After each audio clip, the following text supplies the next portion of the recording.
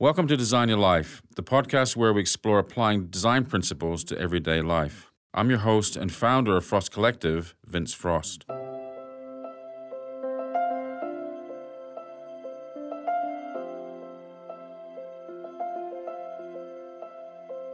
My guest today is Frankie Ratford, former Frosty and founder of The Design Kids, a global online studio resource bridging the gap between studying and working in design across 33 countries.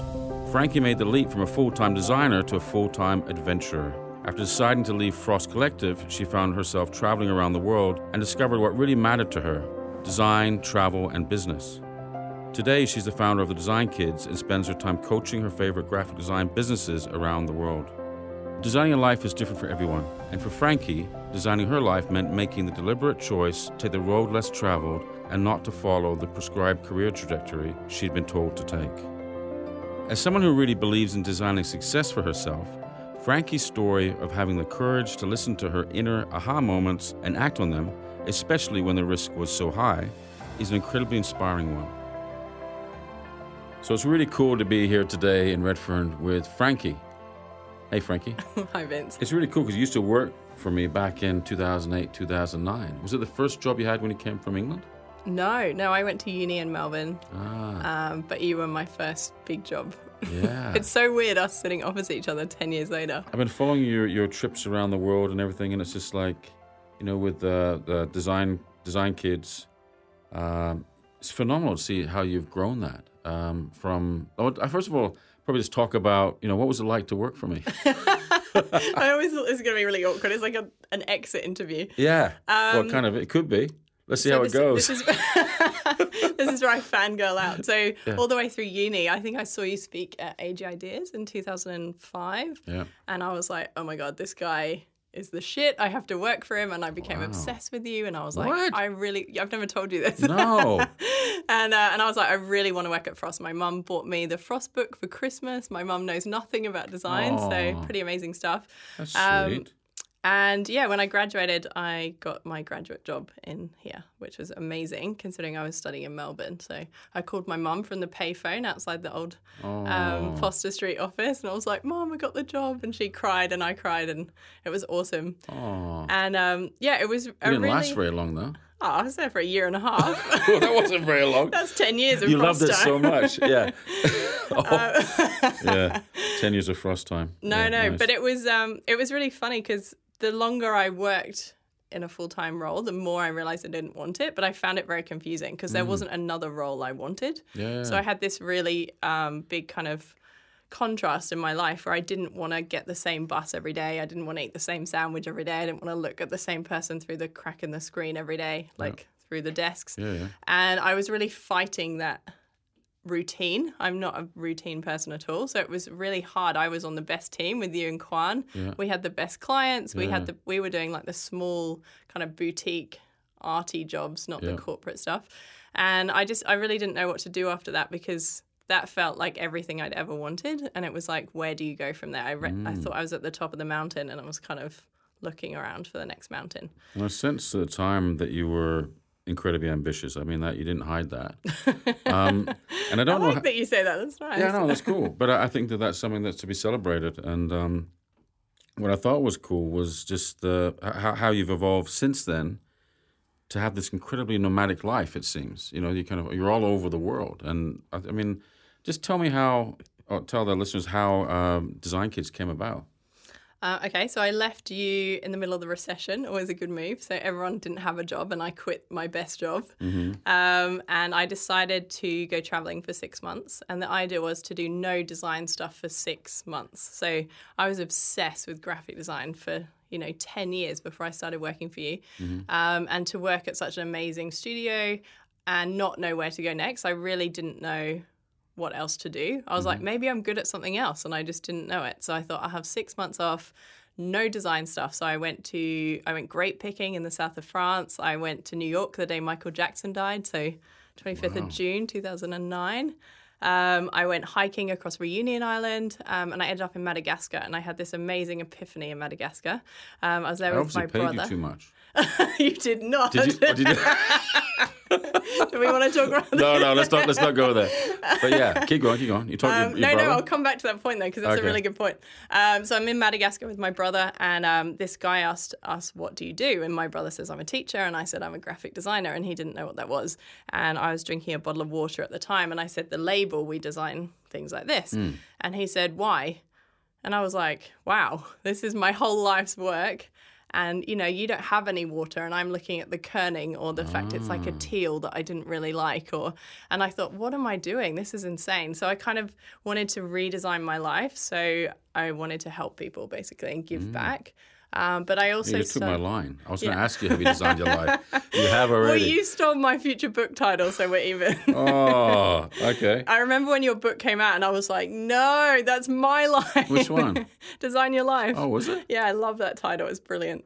Okay. Yeah, so I started to kind of look at who I was as a person and what skills I could bring. So obviously the design industry is my passion.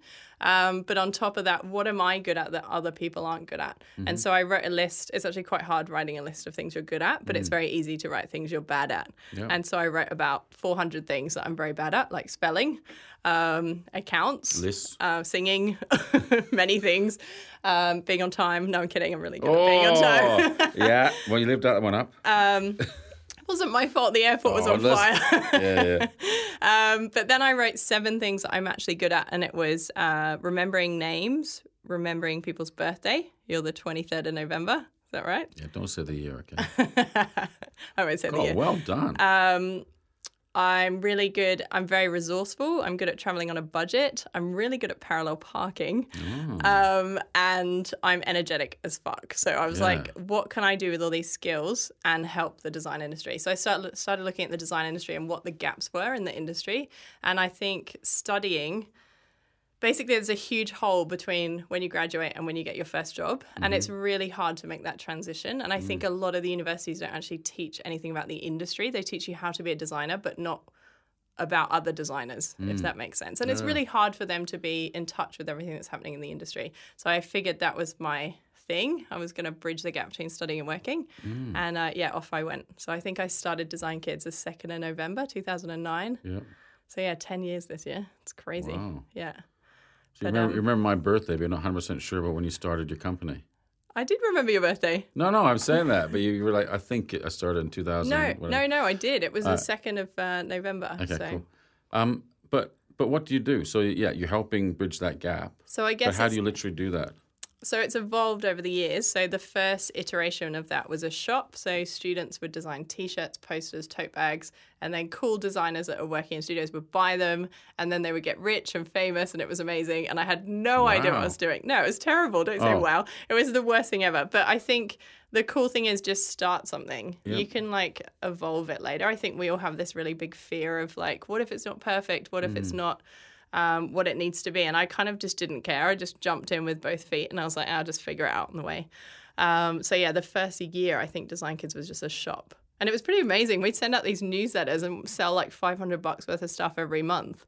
And it was insane. It was rubbish. I was like, stop buying it. This sucks. Oh. It's like that quote where your taste has to catch up with your skills. I can't remember who said it. I can't remember either. Yeah, and it's not a figure. You can't remember it. It's basically, but it's basically where you know it's not good enough, but you're going in the right direction. You know you're going to get there. So it irritates you because it's your taste and your skills are not at the same level. So you're talking about what you were doing. Yeah. So I knew it wasn't good enough at the time, but I just had to start somewhere. So we started with a market stall in my front yard. My flatmate was a DJ, and we had this kind of weird shop in Bondi, and it was like half garage sale, half pop-up shop, half private party. People walk past, they have no idea what's going on. It's very confusing and weird. But it was really cute because I think maybe I had 20 friends come and they all bought a T-shirt or a roll of tape or whatever we designed at the time. Yeah. And that was really beautiful to have that support off the bat, even though it was rubbish. That was just a little push that I needed to keep going. So it's really evolved since then. And then how has it evolved since then? So basically, I guess the first thing that happened was I got offered an exhibition space in Sydney. Mm-hmm. And I went through this phase of just saying yes to everything. And I was like, yep, sure, we'll do it. And then I was like, shit, what am I going to exhibit? Yeah. Like, I just kind of jump and then figure it out. And I thought, okay, well, this is a good opportunity for the design kids to exhibit rather than me personally. And what is Design Kids? It's getting a student and a creative director talking to each other. So we did this show called Terrible Twos, which was a A1 piece of wood. Cut diagonally in half. Half went to the student, half went to the studio. And then we gave them a list of compound words like aftermath, lighthouse, pineapple. And they did half each. And then we joined them back together, auction them off for charity. I think we made $8,000. It was crazy. Wow. It was so bad, my first show, that the lighting was bad, the photography was bad, but there was so many people came along and it was a huge success. Yeah. And in the lead up to it, I was working for Finders Keepers blog and I didn't have any press, so I decided to interview myself. And I was like, so Frankie, tell us about your exhibition. And I was like, well, it's going to be amazing. We're doing it in Sydney, Melbourne and Brisbane. And I really like to do this, like project things and see what comes back. I was never going to do it in Melbourne and Brisbane. I just wanted to kind of see who was listening. No one's going to call you in 3 years and be like, you said this in 2010. What the hell? Well, they might now. No, but they did. Oh, they did? Yeah, so Brendan McKnight was the editor of Desktop at the time, and he messaged me and said, we want to do the other 2 shows with you. Wow. And I was like, wow, this is awesome. So we did Melbourne, and that was amazing to go back to where I'd studied and hit up the top 20 studios in Melbourne, every single one of them saying yes. And then we opened applications for students, and we had 600 applications for 20 spots. So obviously the 20 students were amazing because they were really high quality. And a lot of those people still work at those studios, like 8 years later. Wow. Yeah, it's insane. So they owe you a lot for that. Yeah, so that was really fun. And then I realized people were getting jobs, and actually it didn't really matter if we sold a T-shirt or not. So it was like, okay, let's just evolve this to a platform where we can help people make connections. So now it comes in 3 parts. So the first part is research. So we have a directory, we have interviews, we have lots of things on the website where you can kind of suss out what kind of designer you want to be. The middle bit is getting connections. So we have a meetup once a month. We run 495 a year around the world. It's insane. Wow. And those are in design studios. They're design speed dating. They're magazine swaps. They're drinking beer, whatever. We have everyone else's events we promote. We have competitions and awards. So that's the idea there, is to get yourself and your work out there. And then the final bit is job hunting. So we've got a jobs board, internship advice. And we kind of encourage people to go through that process, because if you just go onto a jobs board and start applying, that's where the issues are, because you don't know who you are as a designer, and you also don't really know who they are either. So you're just kind of throwing shit at the wall, and it's like, dear sir, madam, dear sir, madam, dear sir, madam. And like the person that's hiring is getting, 2,000 bad emails just going, I don't want any of these people. That's why you hire through word of mouth. So we want to educate the students about the industry, get them to build up their connections, and then get a job. And I always say the longer they spend on the first 2, the easier the last one is. And you asked for coffee when you came in, and you said you only have a couple a year. Yeah. You're not normally like this, are you? Is it the coffee that's made you so hyper? Oh, no, I'm always like this. This is Frankie on, slow. Oh, really? Yeah, I'm exhausted. That's what I love about you, is your incredible optimism and passion and determination, because a lot of people have nothing compared to what you've got. And I just want to know where that's coming from. Were you born that way? Like the energy. Yeah, the energy and this determination, and you just keep pushing, and you're doing phenomenally well at breaking through and making such a difference. Yeah, I think I'm quite competitive, and I think I've always kind of been a bit of a goal setter. So I grew up in England, and when I was 14, my parents brought me here on holiday, and I was like, I want to be a graphic designer in Australia. That's my goal. And Mum said, that's fine. You just have to finish school. So I finished school and moved out here at 18 by myself. Wow. And then I applied for residency, I think 9 years later, 4 or 5 times, and they kept kicking it back in my face. And I was like, no, I am not going home. It's just not a no. It's not an option. And I think that really builds resilience in you, where you're like, no, I'm doing this. Like, what do we need to do to make this happen? It's just not a no, and you just walk off and you're like, okay, cool. The decision's made. It's like, I'm not listening. Like, how do we make this happen? And I think that just like sheer determination of like what you want is awesome. But I think my energy, I don't know, like I've designed my life so well that I'm only doing the things I'm good at. There's a million things I'm terrible at, and I don't have to deal with them. And so I get so much joy from what I actually do that it brings its own energy. Well, maybe talk about that, because I think a lot of people end up doing a lot of things that they're not good at and, Yeah. and not have a very happy life as a result. Exactly, yeah. So how did you make that? Because it's on the face of it, looks like a really tough decision to even acknowledge that you're not good at something. No, it's great. You're Well, like, no, I I know. never have to do this again. Amazing. Okay, No, all right. no. Well, you have a different filter. Yeah. Other people would be hung up on the fact that they're not good at something, or they're trying to be good at everything, you know? And, Yeah, no. God, no. yeah. I know I'm not good at everything. So do you think others do that? Any people you know have done the same thing, where they That focus on their on their strengths. strengths and weaknesses? And Oh, that's a really good question. Who else do I know that would be doing that? well, the fact you're thinking about it's not a good sign. Yeah, no, I don't think so. I think because people hide their weaknesses really well. Mm-hmm. So let's take Gemma, for example. You were going to interview her today. Gemma Yeah, I know. We're O'Brien. doing her next week or coming up. It's coming up soon. So I'm staying with her tonight, and I'd say Gemma. Does she know that? Yeah. She's got the attic prepared Yeah. for me. It's very exciting. She's put a pup tent in there. Oh, God. You should have had both of us on here together. Oh, that would would've have been been awesome. funny. But I'd say Gemma, for example, is so gung-ho and crazy. She's got weaknesses too, I'm sure. You just don't know what they are because she's so full of life and like pushing forward. So I think the people that are doing it well, you're not concentrating on the negatives, if that makes sense. Yeah, no, totally. But for the listeners, people who get stuck, I think this is something that's interesting Yeah. around designing a life and having a better life, better outcome is how do you cope with that? How do you manage that? You know, the days that are harder.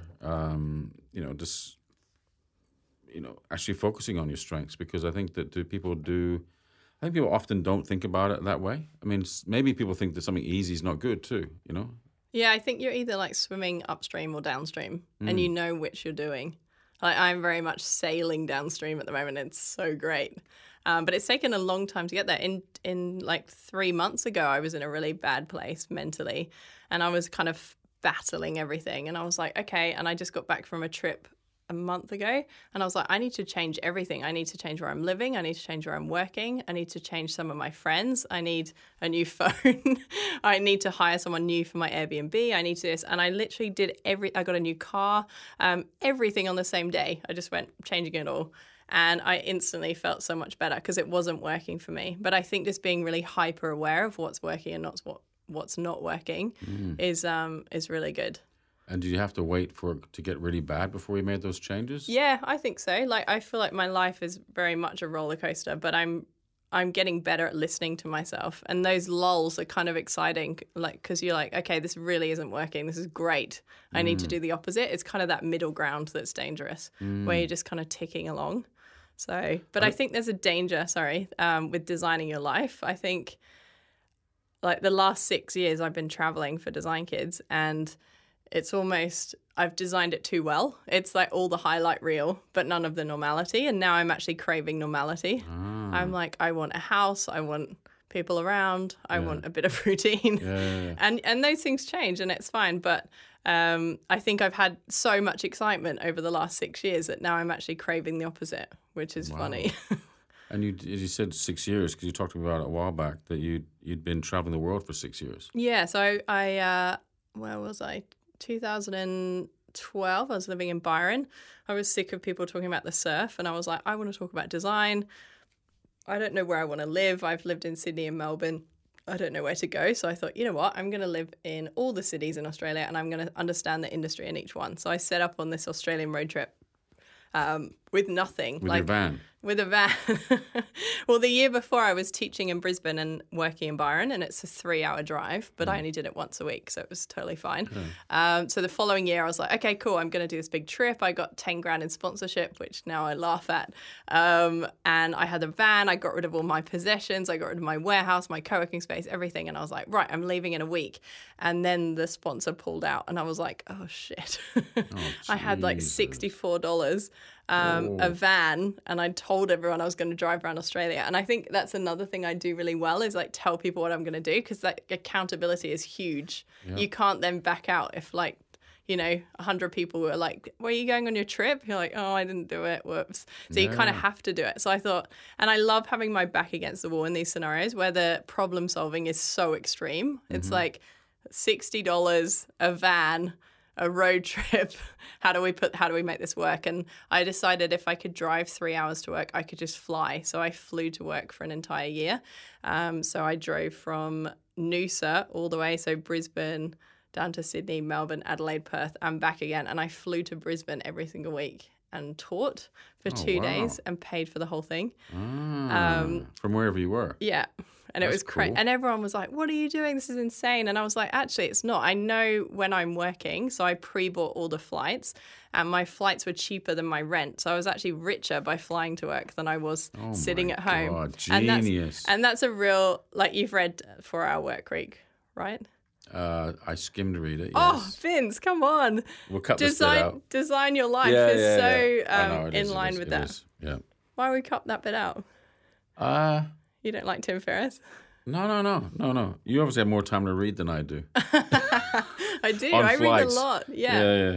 But it's a really big part of your designing your life is what you want and then building everything else around it. So these are the things I wanted and these are the sacrifices I have to make it happen. So me flying to work wasn't a negative thing in my eyes. Like I was actually richer and having more fun. No, it's bizarre, isn't it? Because people, you're thinking outside the box, literally. You're just thinking differently about how do I solve this problem? Yeah. For the better. Yeah, and it was so fun. I mean, I remember driving and I was exhausted. I was working 5 days a week, talking at all the universities, running workshops, going to visit studios, and fly up to Brisbane, teach for 20 hours, fly back again, and there was no breaks. So it was so insane. And I got to Melbourne, I think, and just started crying and didn't stop. I was so exhausted. Oh, but I also was so happy. I was like, I'm doing the two things I love, which are design and travel. Mm-hmm. And I kind of felt like someone was going to tap me on the shoulder and be like, you can't do this. This isn't real life. Yeah. I was like, I'm getting away with this. This is amazing. So did you find a situation where, traveling around Australia, talking to a lot of young students, I guess design schools as well and the industry, and then the world, you did that kind of around the world. Did you find that it was a similar problem everywhere? With getting the disconnect, a job? Yeah, huge. Everywhere. So is it the education system that's doing that? Yeah. All the energy is put on the getting the students in, and then the other end is kind of drop the ball a little bit. And some unis are better than others, but it's insane to me because if they actually invested energy into placements and really helping the graduates, that sells the courses the other end. Their stats are really high, their reputation's amazing, and that actually helps them in the long run. But all the money is going through to getting people into the course. Do they ever pull you in and say, hey, can you help us with our curriculum and so to help I've written a few. Yeah, I've written a few courses. When I was at Billy Blue, I was actually teaching a portfolio class, and I just went rogue and redesigned it. We had like car park talks. It was called Concrete Talks. They wouldn't give me a room to run talks, so we did it in the car park downstairs. You would have loved it. It was so graphic. Amazing. It was like these beautiful dark green walls and then like yellow / like the painting, and it was just really awesome. So we had talks down there. In Melbourne? In Brisbane. And then I ran an internship program with 100%. All the students got an internship, and they were like the best places in Brisbane. Wow. I started a magazine.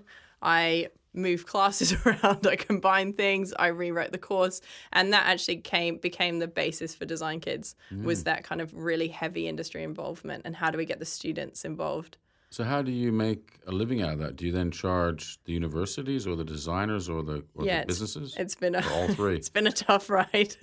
I never wanted to charge the students because I feel like they already don't know what to do. So Agda, for example, charge the students, but they're not delivering that much. Sorry, Agda. Agda gets slammed quite a lot in this podcast series. I know. It's hard because it feels like a big ship that no one's driving. Sorry, Nick. Keep going. But I didn't want to charge the students. I didn't want to charge the studios. Like, imagine if I came to you and said, you have to pay to be on here. Like, I need you to inspire the students. So I need both parties to be free. So it's like, I'm charging the people who want to access that relationship. So it's schools. It's I'm working a lot with Wix at the moment. It's other big design companies that want to be in that conversation. But it has been a really rough ride trying to make it financially viable. So we've been surviving off about 70 grand a year. The entire team, all the travels, the website, everything. It's been insane. Jesus. So yeah, it's pretty shoestring. Have the design schools now seen kind of the energy and the difference you can make to help students? and then call you in as a task or teach the students? Yeah, I do. I do a lot of workshops. I went to, as part of the Europe trip, I did 3 weeks around England, and I did 27 university lectures and workshops, and it was insane. I thought, like, the final one was at Central St Martin's, and I thought, God, they must know this stuff. Like, they're going to think I'm so patronizing. And they would just, I got hundreds of emails like, this was the best day at uni. I didn't know all this stuff. Wow. This is amazing. Like, you've completely changed my life. I got a message yesterday saying this guy, again from England, he's like, I've just won all these awards. I just graduated. I've got offered 6 amazing jobs. I'm working for Mother in London, blah, blah, blah. Like, thank you so much. And it's so amazing to get that feedback. Isn't that incredible? Because you're making a difference. So I feel like I've finally hit my stride. Yeah. I mean, the fact that you're giving back, so it's at a young age as well. You're still young. I mean, it's like you're not like you're done or anything. That. Yeah. Obviously, there's something fundamentally wrong with their education system, and I think that comes up quite often. That conversation around, design schools are still not necessarily providing the talent, or not. The talent's there, but I think they're not necessarily teaching relevant skills for today. Because you still get students come through. I mean, they're not everybody, of course, and you always did have stronger ones or weaker ones. And some courses here. There's a course here, I think Shillington. They do a 3-month course, very quick time frame. Yeah. And often those students, I mean, we've got 3 or 4 of them in the business now. Yeah. They're stronger than the ones that have done 2 or 3 years. Yeah. I don't want to plug Andy, but Andy Shillington basically designed that course backwards because he was hiring people, and he was like, why don't they have the practical skills to be a designer after 3 years? So he's like, these are the things they need to know. Let's work backwards. And because I was teaching at Shillington and Billy Blue simultaneously. Okay. And it was interesting because I was teaching second year at Billy Blue editorial design, and they had 3 months to design a 24-page magazine between 5 of them. 3 months. When would you ever get that brief? It's insane. Yeah. And then I was teaching at Shillington. It's like, a new brief every day, and it's so hectic, but they're actually trained for real world scenario. And even the classroom's set up like a studio. Yeah. I don't want this to seem like I'm plugging Shillington. Well, it seems like it, but anyway. No, but it's interesting looking at all these different schools and how they run. Like Tractor used to do a great job back in the day. I think there's elements. Foundry in Tasmania is amazing. Yeah. I'm doing a lot with Swinburne at the moment. Monash and RMIT in Australia are like the top unis at the moment, I would say. Monash always slays on the typography. It's really interesting to see the strengths and also the teachers involved and who's doing what. How much of it do you think is I'm just going to go back to the whole idea of a 3-month course and all of a sudden you're qualified, you're on your way as a designer. Yeah. How much of it is that the passion, the concentrated effort, and the people who come out of that, obviously they're not into doing a long-term program. They've often come from career changes. One guy used to work as in the airport, another someone else was a photographer. Like they kind of have career changes. They go, right, I want to be a designer. Yeah. Blitz it for 3 months, and away they go. Yeah. And they're often people who are very passionate and determined. Yeah. How much do you think, in terms of the determination and passion, is it critical to being a successful designer or getting a job even? Oh, that's kind a of a dumb one. question. That's a really long question. I'm like, where is this question? Yeah, where are we going with that? I would say I used to, because when I was teaching at both, people would say, which one do I need to study at? And I used to say, if you're younger, I would do a degree, because it's almost like you need to grow up into design. Mm-hmm. If you're 19 and you get spat out 19 and 3 months later, you're not mentally prepared into the workforce. Whereas if you're 45 and you've transferred into design, you have the skills, but you already have the soft skills from another industry, then it makes sense to do that. So there's pros and cons to both.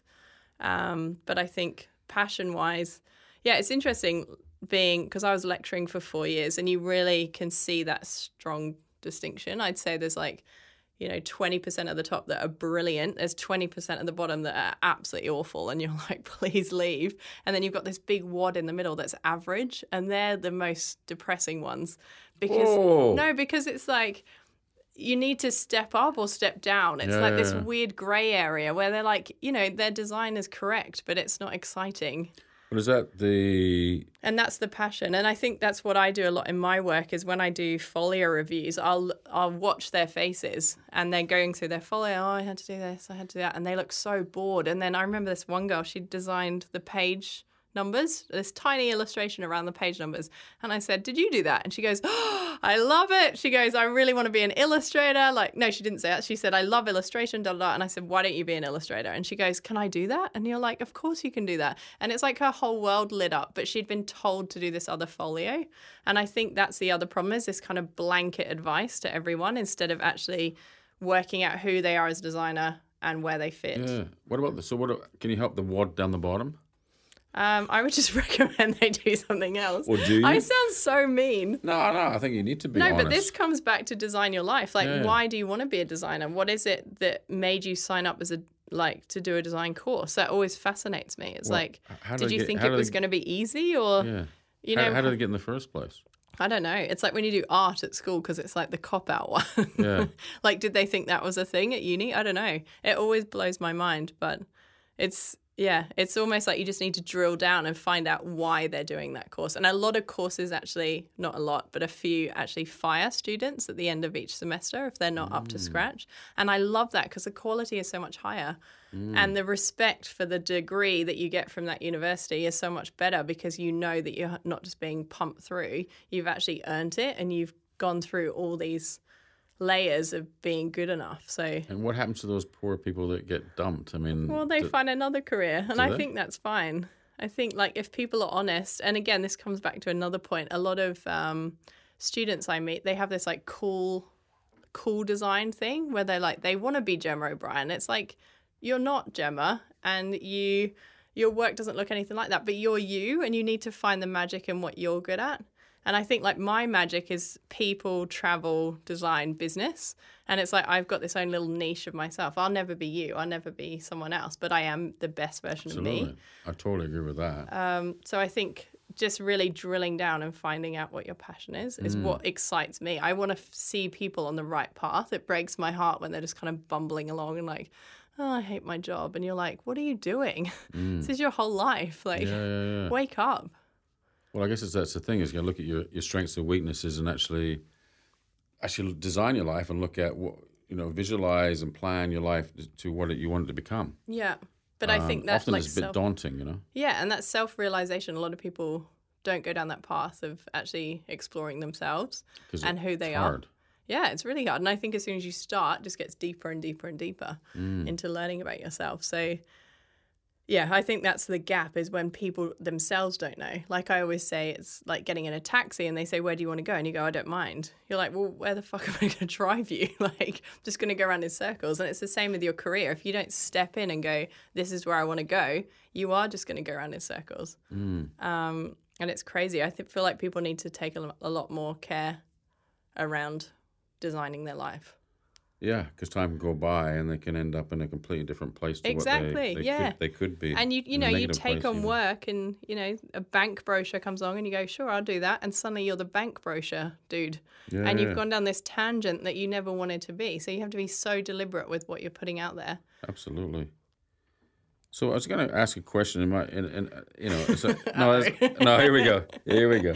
I mean, what drives this obsessive missionary work? Because it's kind of like, it is like you're a missionary. You're going around fixing all these problems around the world, fixing this gap within that you can see. Yeah. The opportunity to help people. But you do that with businesses. I'm talking about you. No, I know, but I'm a problem solver just like you, and that was my problem I chose to solve. Yeah. But you do that with your clients. It's that I don't. Yeah. I mean, I like helping people. That's a nice feeling, but it's not everything. I'm not like, oh, I have to do good in the world. Like, look at me. It's like I'm just doing my thing. I love solving a problem, and I feel like this is a huge problem. Yeah. And I'm like, bring it on.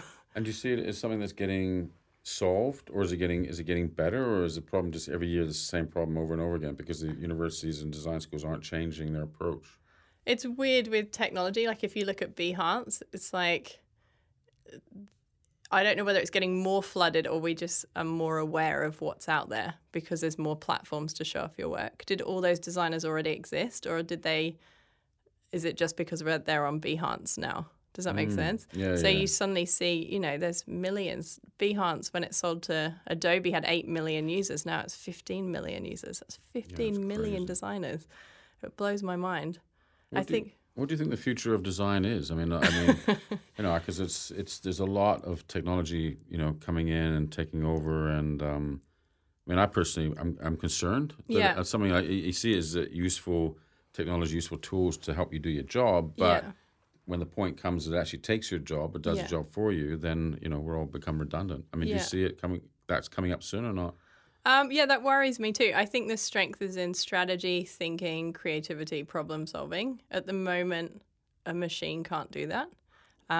You have tools like Canva, which are taking out a lot of small design roles, but I think that's fine. Like, it's not like you want to design Instagram tiles, so let the bots do it, and that's fine. But I think the big picture stuff, the strategy, the thinking, is where our strength lies and where we bring value. It's almost a division. So the bottom half of the industry, it's kind of like, you know what, that can go, that's 99 Designs, that's kind of that vibe. And then we're the top end of the industry where people pay like a lawyer for expert advice. But how do you, I mean, that's probably the bulk of the industry is the doing kind of more practical, more mundane tasks. What are they going to do? Well, that makes me sad because because not everyone's going to become a creative director. Do you mean like ideally? I don't mean creative director, but I mean like bringing more to it than a visual. Like you're very good at looking at the whole picture and the strategy and the thinking and everything. And I think everyone should do that. They should, I remember when I worked for you and you said, you know, any brief that comes in, it doesn't matter how small it is, we want it to be award-winning level. It's not like, oh, we'll just pump this out and get it done. It's like shoot for the stars every single time. And it's almost like all those briefs, you should be doing the same thing, like challenging the business owner. What are your revenue streams? How can you make this better? How can you make it more efficient? How do we design for that? And that's what they're paying for. They're not paying for this typeface, this color. Yeah. So I think it's exciting. Where's the best place in the world for you? Oh, that's a hard one. Is it? Yeah. Was it because there's so many? Yeah. We haven't found it yet. Well, for me, places are irrelevant. It's about people. So if you get the best people in the world and you're sitting in some, I don't know, jail cell, you could have a really good time. Or you could go to the most amazing, you know, luxury island with someone rubbish, and it's rubbish. It really comes down to people. That. Yeah, done that. To my ex-boyfriends. But yeah, I think my favorite places all come down to my favorite relationships with people. Wow. So right now it's Byron. And are you in a relationship? No. Had to think about that. Oh, yeah. I mean, it must be hard if you're kind of traveling so much too, if you're to find someone. Yeah, it's been really hard. Like, I have been dating for the last 6 years. I've had probably 3 serious relationships, but some of them want to come with me. Some of them don't want to come with me. Some of them don't want me to go anywhere. And it just becomes, you know, a battle of you fighting for the best version of you. Like, they can't love me if I'm not me. So it's this weird kind of contradiction. You don't want to compromise, do you? Yeah, because then I'm just like a shell of myself. I'm just charging forward. I'm not sure if I'm doing it right, but... No, that's cool. I mean, I think it's such a... I think if you're happy and bubbly and you're meeting people and you're on the right path, then that can never be bad. You know, whatever life has in store for me, that's fine. Yeah, no, I'm totally open to it. Cool. I mean, just think what you've done in that, you know, 10, 11 years. I mean, some people would not even do in a lifetime. I know, it kind of... Or a fraction of that in a lifetime. It's funny when you're in it, you don't really think it's weird. Like when I was in America for 2 years, I had this insane RV. It was like multicolored. It looked like something from the 70s. Well, it was from the 70s. But we got Will Bryant to paint it, and it was literally like bright red, yellow, blue, orange. It was insane. And I was just living in it, driving around, and I just thought, you know, this is normal life. And I look back at even photos of it, and I just think, what the hell was I doing? I remember getting Ubers in San Francisco back to my RV, which was parked on the street, like my house. It was hilarious. It was probably too hard to drive, wasn't it? Or what? Oh, no, because I was in San Francisco for, 3 or 4 months, and I just lived on the streets in San Francisco in the RV. Yeah, but I'd move it around. So I'd get this Uber to my RV, and I'd always have to save some address where the car was. But it's like a bizarre concept to be dropped off at your car. It's like a traveling circus. It's like it really is. It's been design insane. kids are in town. Roll up, roll up. Well, you know Monica in San Francisco? Yeah. I was having dinner with a friend and the street cleaners come every Wednesday and I had to move the vehicle and basically I was zigzagging as close to his house as I could and all the parking's taken up. So I'm about 10 streets away from his house. There's one spot left under this tree and the RV's really tall and I was like, so I parallel park it in like a boss, get it under this tree. I'm super stoked. Off I go to the city and then I get this message on Instagram and I basically parked outside Brent's house, Brent Couchman, who runs Monica. I'm literally parked outside his front door and he actually took a photo and wrote the Design Kids are in town. Oh, I had no fantastic. idea he lived there. So, yeah, it was so weird. Well, that is so fun. I mean, the thing is, do you ever get scared with that? Do things go terribly wrong? Oh, yeah. They Yeah. do? Yeah, the RV broke down for a couple of months in a row. I ended up in some really sketchy situations. There was like 3 big ones in a row where I was like, this is not good. Like, I might actually die. Oh, God. In Yeah. San Francisco? No, in New Orleans. Well, in Louisiana. Right. Yeah, I had like fuel pouring out the vehicle at one point. I broke down in this town and there was just these like 15 men like drink it. They were a bit drunk and they were pulling apart the seafood and it was just me and them. I was completely by myself and they were like, we'll help you with your car and stay and have a beer and you know, and then one of them said, oh, we need a part in the next town. And I said, I'll come with you. And we're driving. I'm in this guy's car. He's like 60. He's hitting on me. There's a AK. There's like some kind of massive gun in between us because like guns are legal. And I'm like, what the hell am I doing here? Like, no one knows I'm here. This guy could just kill me or do anything. And no one would know anything. It's insane. So there's been a lot of scenarios like that where I'm like, not so So you safe. grabbed the gun, shot him. No, I Grabbed just the kind steering of. wheel and drove- You just pulled have over. to be very polite, very firm, very kind of not vulnerable. Like, you know, you just have to insert your power a little bit. But yeah, it's quite terrifying, especially when you have blonde hair. I don't know why, but was blonde gonna hair say makes that. it like. But that would be wrong for me to say that. I'm glad you said it. Yeah, when you're traveling, blonde hair really is a kind of like huge Yeah. Oh, arrow yeah, tourist. yeah. Like, rip this person off. But Little, I mean, little do they know. I know. There's been really positive things. Like when we're in New Zealand, we hitchhiked around New Zealand for 3 months because we didn't have a van. And that was brilliant. It was so much fun. We just had a map and a bivvy bag and we were just sleeping on the beach and it was absolutely amazing. And we ended up staying at Jacinta Ardern's house for 4 days, the Prime Minister, Jesus. when we were homeless. Like, it's so How'd that wild. happen? We're on a boat and like having a great time. And I was like, this is so why I do this. Like, every day is completely different. It's been an insane journey.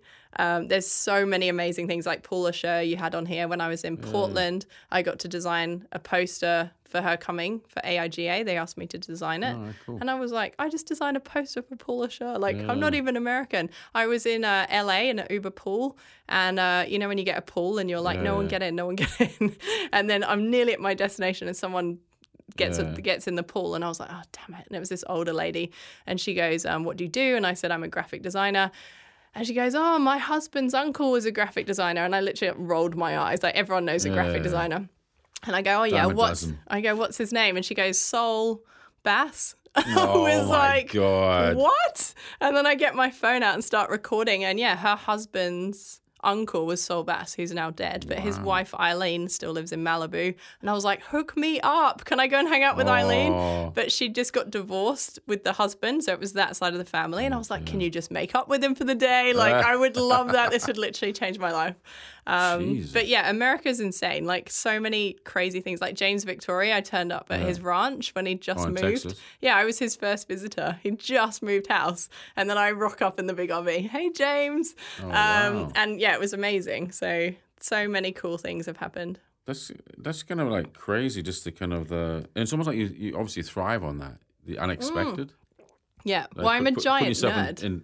put yourself in like semi-uncomfortable situation. Constantly. I'm But constantly is it a uncomfortable. thrill? Is it the story after this you love, or is it the? No, it's the what is life it? experience. Like, I really want to live. I want to, like, squeeze all the life out of life. Like, I find that so exciting. Yeah. And I just think, you know, if I died tomorrow, I've had such a good time.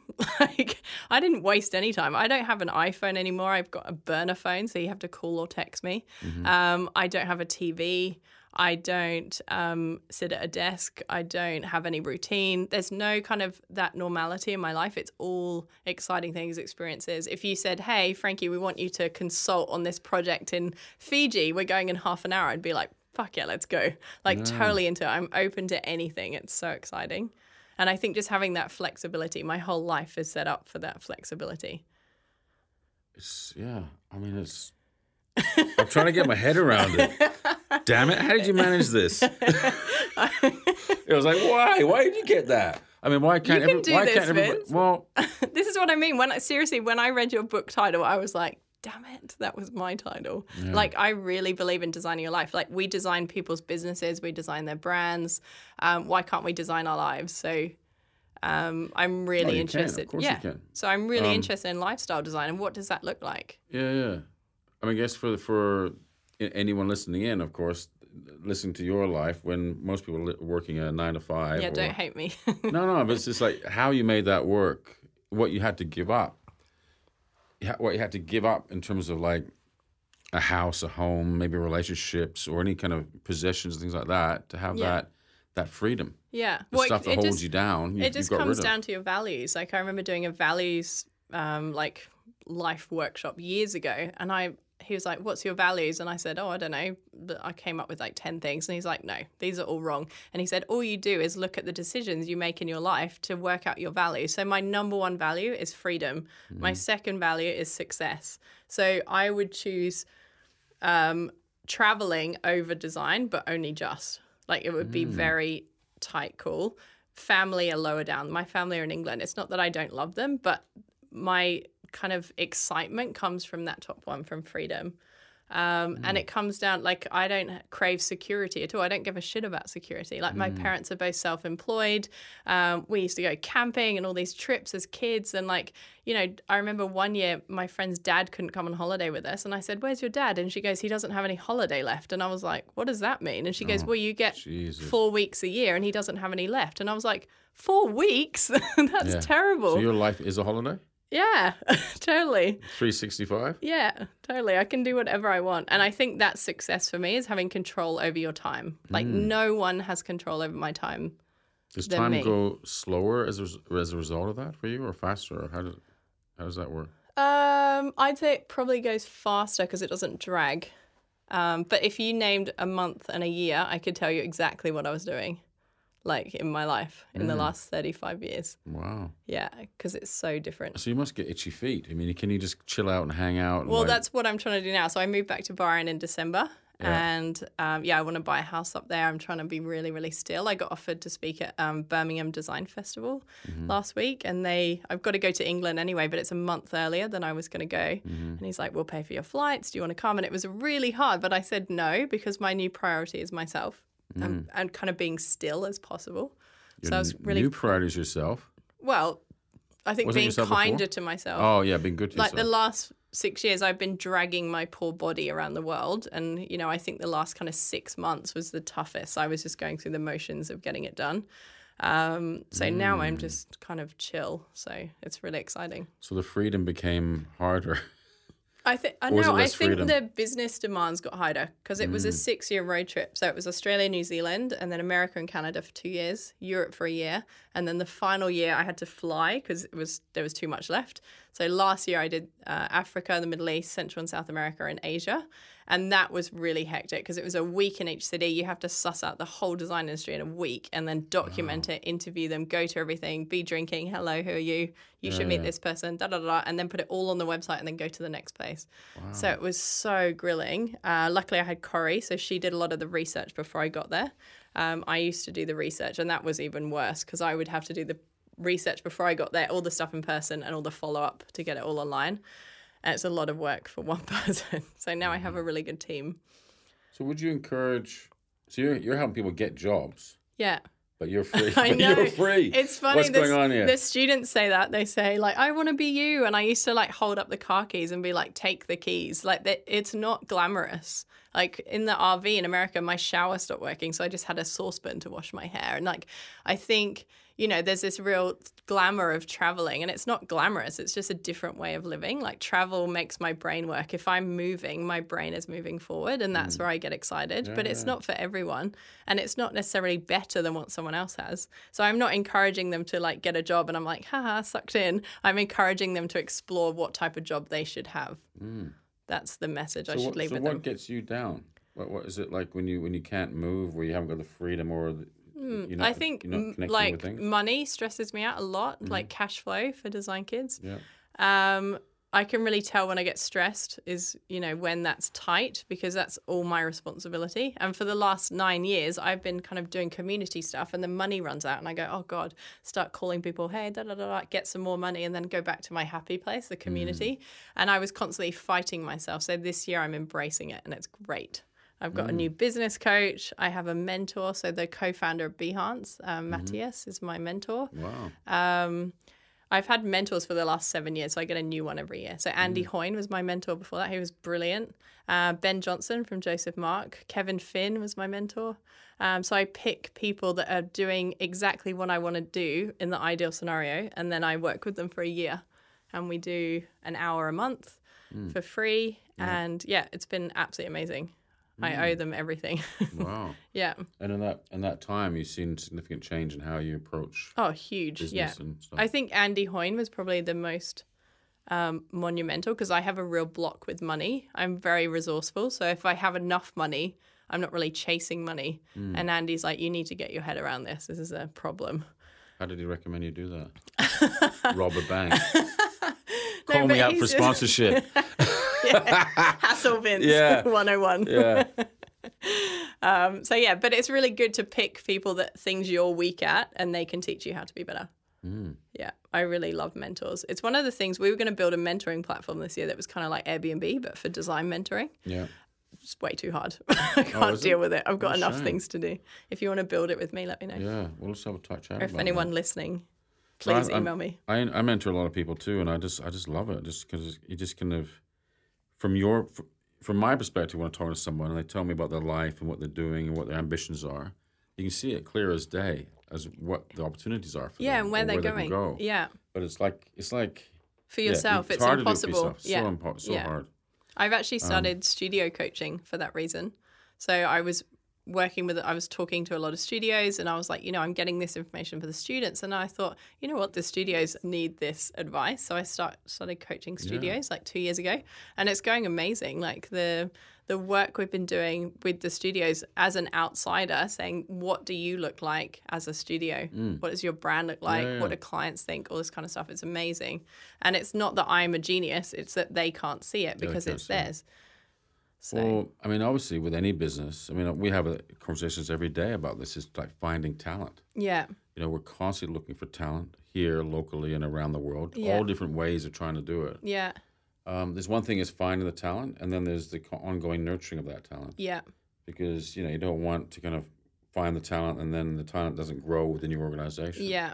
So I think a lot of companies have that problem. Yeah, it's huge. But I think also finding the talent is one thing, but it's got to be a cultural fit as well. And that's something you can't see in their folio. And it's really hard to tick both those boxes. I think one thing I talk about to interns and other designers is understand that not every design studio is different. Yeah. So to spend time, do yourself a favor by spending time in various companies. Yeah. Either locally or globally, to get a taste for how a company is, a different culture and different vibe and different work and stuff. Because once you connect with one and it ends up being a full-time job, I mean, that's something that you're committed for quite a bit of time. Yeah. So it's a big commitment, 3 years, 5 years, or 1 year, 1.5 years. 18 months. 18 it's a long months. time, Vince. It was a long time. You know what I mean? Like if that was that period of time you agreed that you you got to get out 18 months. That was what you needed. Right? Yeah. But some people could spend 10 years in an organization. Yeah. And feel that they were stuck and feel they hadn't tasted anything else and they don't know what the world's like. Yeah. So I think I don't know if you suggest that too. I mean, obviously you're helping people get into their first job. Yeah. But how do you coach them into, you say, like, once you're in kind of forever, or How do you help them beyond that? I think they grow as a human being. Like the thing about my life is life and work is the same thing. It's not like this is your job and you switch off. It's like who you are as a person, who you are as a designer. Yeah. And like who you are in a community is all part of that. And I think we're really lucky in Australia. The design community is so good here.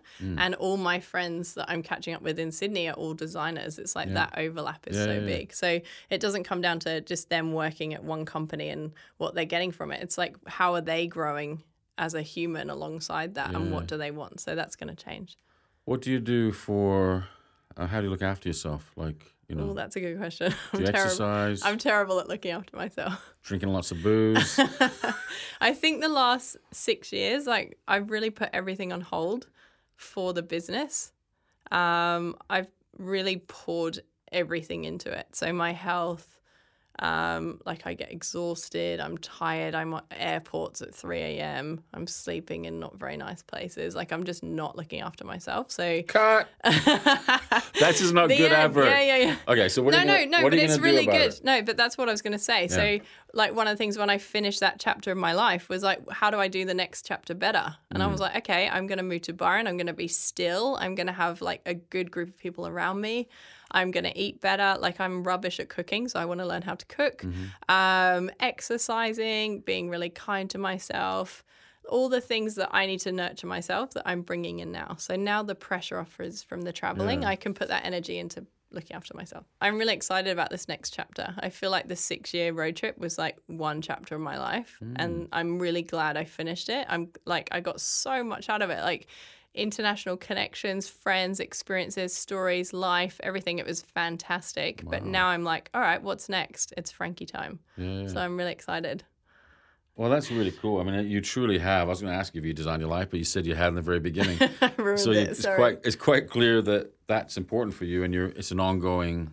Yeah, it changes for sure. Yeah, you're constantly evolving it, and you need to listen to whether you're happy or not. And I think just being aware of, you know, not what other people think, like what you think you should want is not what you actually want, and just being able to tune into that. So, well, what a great combination. You got a phenomenal life, freedom, travel. You created a brand. Yeah. Being entrepreneurial, you're helping people. Yeah. You're adding value. You're constantly evolving. I mean, it's incredible to see what you've done. Thanks, Vince. That means a lot to me. Thank you so much for coming. Thank you. Cool. Thank you all for listening. If you want to find out more about designing your life, head over to our website at designyourlife.com.au or on our social media at Frost Collective.